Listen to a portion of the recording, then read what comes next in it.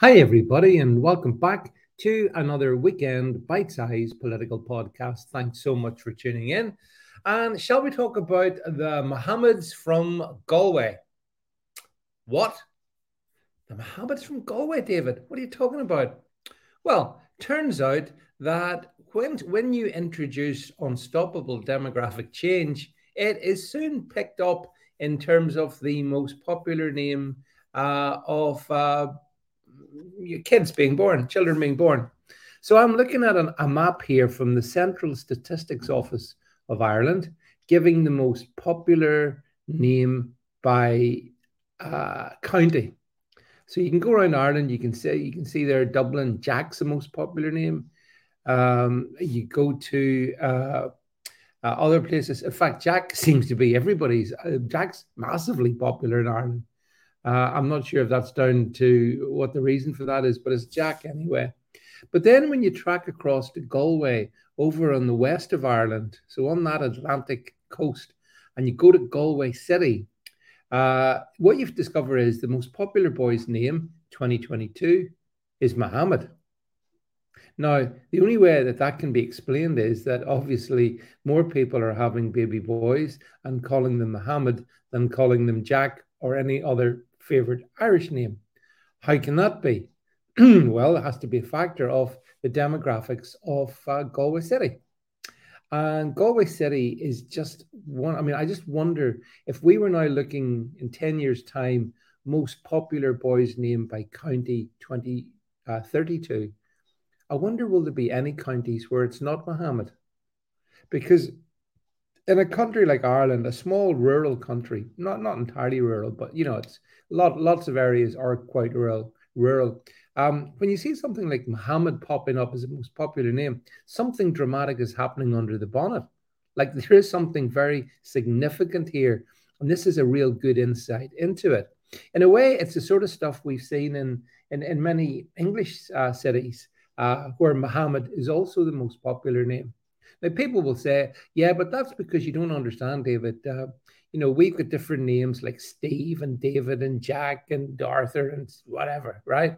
And that's what that, whereas Muslim couples do tend to call their children Muhammad if they're male, that is.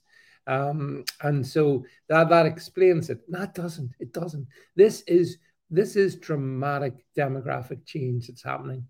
And the first place that it's really showing up with a vengeance is Galway City. But I wonder if we fast tracked in time to 2032, will there be any areas of Ireland where Muhammad isn't the most popular boy's name? That's the key question. Because as I frequently pointed out to you, when you have a big country like the UK with 70 million in it, it does take longer to bring about that demographic change. But when it's a smaller country, which Ireland is, with only 5 million people in it, then the speed, the acceleration of demographic change can be very dramatic. And I expect that this is what we are now seeing the real tangible evidence of. And why is this? Well, it's because obviously the Irish government has brought in a lot of Muslim people. That's fundamentally your reason for it. I'm not sure that the Irish indigenous population were consulted in that, but they seem to go along with it. And so I wonder how long it will be before the Irish become an endangered species within Ireland. Might sound a bit extreme, but again, just looking at the demography here, I mean, today's demography is the future. That's just how it is. And of course, we do have the same problem in the UK as well. Now, of course, that's if you think this is a problem. A lot of people will say, well, so what? So what if Muhammad's the most popular name? Well, you see, let's do it a different way.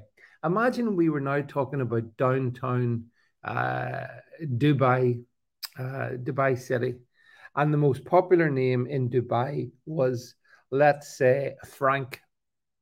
That'll be a bit odd. I wonder would the Dubai, the Emirati have some thoughts on that? What do you think?